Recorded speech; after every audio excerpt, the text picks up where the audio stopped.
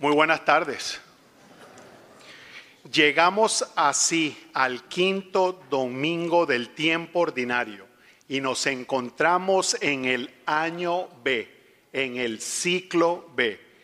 Y en tan solo 10 días, 10 días vamos a celebrar el miércoles de ceniza, el comienzo de la Cuaresma. Tiempo de preparación, tiempo de meditación, tiempo de conversión, tiempo de arrepentirse y creer en el Evangelio. Así que nos quedan pocos días para prepararnos para recibir el tiempo de Cuaresma. Y una vez más, nuestra única, santa y apostólica, nuestra Iglesia Universal, nuestra Iglesia Católica, escogió de manera perfecta unas lecturas que nos invitan a reflexionar y actuar de una manera ideal justo antes del tiempo cuaresmal. Veamos, en la primera lectura del libro de Job, se nos presenta el misterio del dolor del inocente Job, símbolo del dolor del pueblo de Israel y de toda la humanidad que llegó a su cumbre en el dolor de Jesús, en el dolor de Jesús. Existe un refrán popular que dice: las desgracias nunca vienen solas. Y todos nosotros, así como Job, lo experimentamos a diario. Y es a través del dolor y el sufrimiento que podemos experimentar la fragilidad de la vida. Podemos ver qué frágil es la vida. Pero a su vez también nos ayuda a reflexionar y darnos cuenta de que todos necesitamos de la gracia y la redención de Jesús. Dios no ve el dolor y el sufrimiento como lo vemos y lo apreciamos nosotros. Para Dios el dolor es redentivo, nos ayuda a crecer y madurar. El dolor nos purifica, nos ilumina y transforma, pero sobre todo, cada dolor, óiganlo bien, cada dolor es un desafío, es una prueba a nuestro amor por Él. Es una prueba a nuestro amor por Él. Queridos hermanos y hermanas en Cristo, cuando nosotros unimos nuestro sufrimiento con el sufrimiento de Jesús en la cruz, cuando nosotros lo unimos, logramos que esa ocasión, ese momento de dolor sea una victoria espiritual, tanto para nosotros mismos como por los demás. Y créanme que cuando nosotros sentimos que nadie nos comprende por lo que estamos sintiendo, por lo que estamos viviendo, Jesús siempre se nos une en nuestro sufrimiento y nos ayuda a que ese momento de desesperación y angustia se convierta y se transforme en un momento de conversión y de paz. Ahora bien, vayamos al Evangelio de Marco que les proclamé el día de hoy en su primer capítulo. Vemos cómo Jesús, de madrugada, cuando todavía estaba oscuro, se levantó y salió y se fue a un lugar solitario donde se puso a orar. Donde se puso a orar. En todos los evangelios vemos cómo Jesús nos demuestra y nos enseña la importancia y sobre todo lo fundamental que es la oración. Jesús oró al ser bautizado en el Jordán. Jesús oró en el desierto antes de comenzar su ministerio aquí en la tierra. Jesús oró antes de escoger sus discípulos. Escuchamos cómo Jesús oraba en el Getsemaní.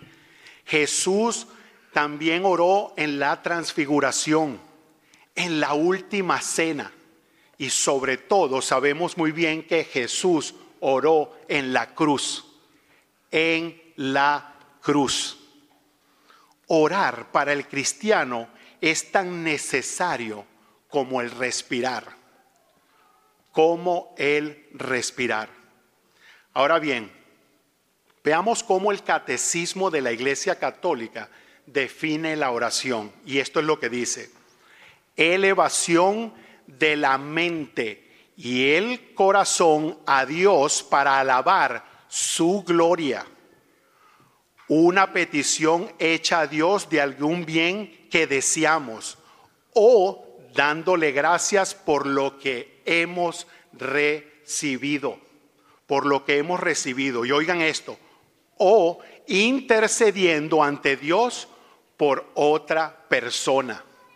Esa es la oración, ¿cierto?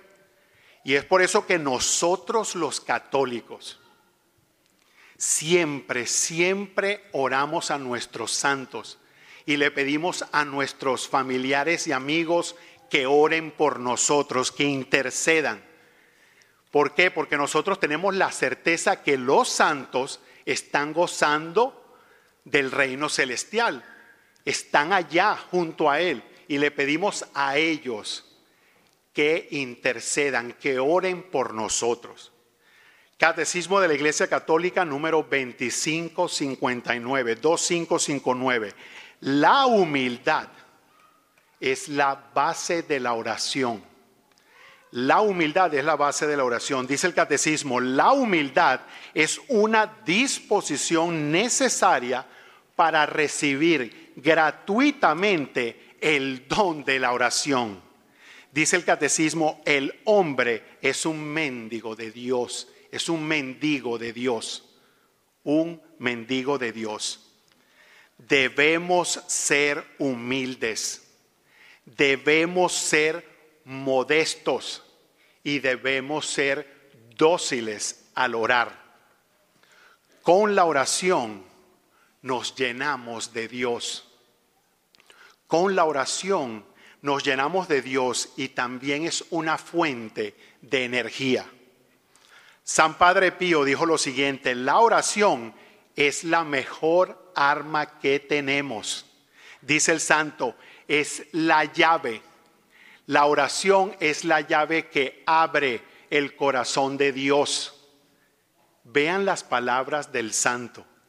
San Agustín dijo lo siguiente: la oración es el encuentro de la sed de Dios y la sed del hombre.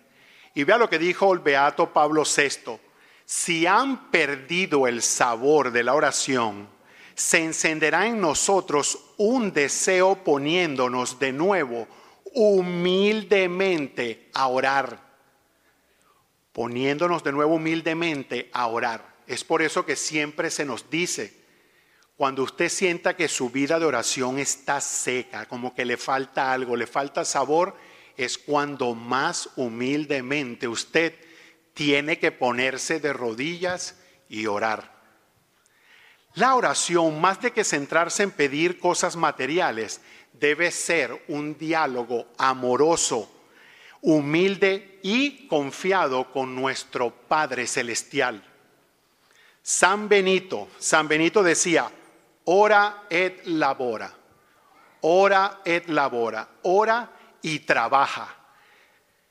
San Ignacio proponía lo mismo al buscar los contemplativos en acción. En otras palabras, los santos nos están tratando de decir que no es solamente el orar, también hay que ponerse a trabajar, hay que tomar acción después de orar. Hay un refrán por ahí que dice, a Dios rogando y con el mazo dando. Con el mazo dando. Con la oración, nosotros los cristianos contamos con esa arma que dice el Santo Padre Pío. Es un arma especial porque con ella nos comunicamos directamente con Dios. Tenemos un diálogo directo con Jesús. Y Jesús sanó a la suegra de Simón de una fiebre. San Agustín dice al respecto que Jesús nos sana a nosotros de la fiebre del poder. Dice el santo, Jesús nos sana de la fiebre del dinero, de la fiebre de la vanagloria, de la fiebre del orgullo, de la envidia, del egoísmo y de la ambición. La suegra de Simón inmediatamente se puso a trabajar, se puso a servirles. Cuando Jesús nos sane a nosotros, es tiempo de que nosotros vayamos a servirle a Él y servirle a los demás. Jesús vino y curó a muchos enfermos durante su ministerio. Jesús está aquí entre nosotros, está presente, y es a través de los sacramentos y de su palabra que Él llega donde estamos nosotros, y en especial a los que se encuentran enfermos. Jesús algunas veces no nos puede curar nuestros cuerpos, pero créanme que siempre ténganlo presente, que siempre nos va a curar nuestras almas. Que Dios los bendiga a todos.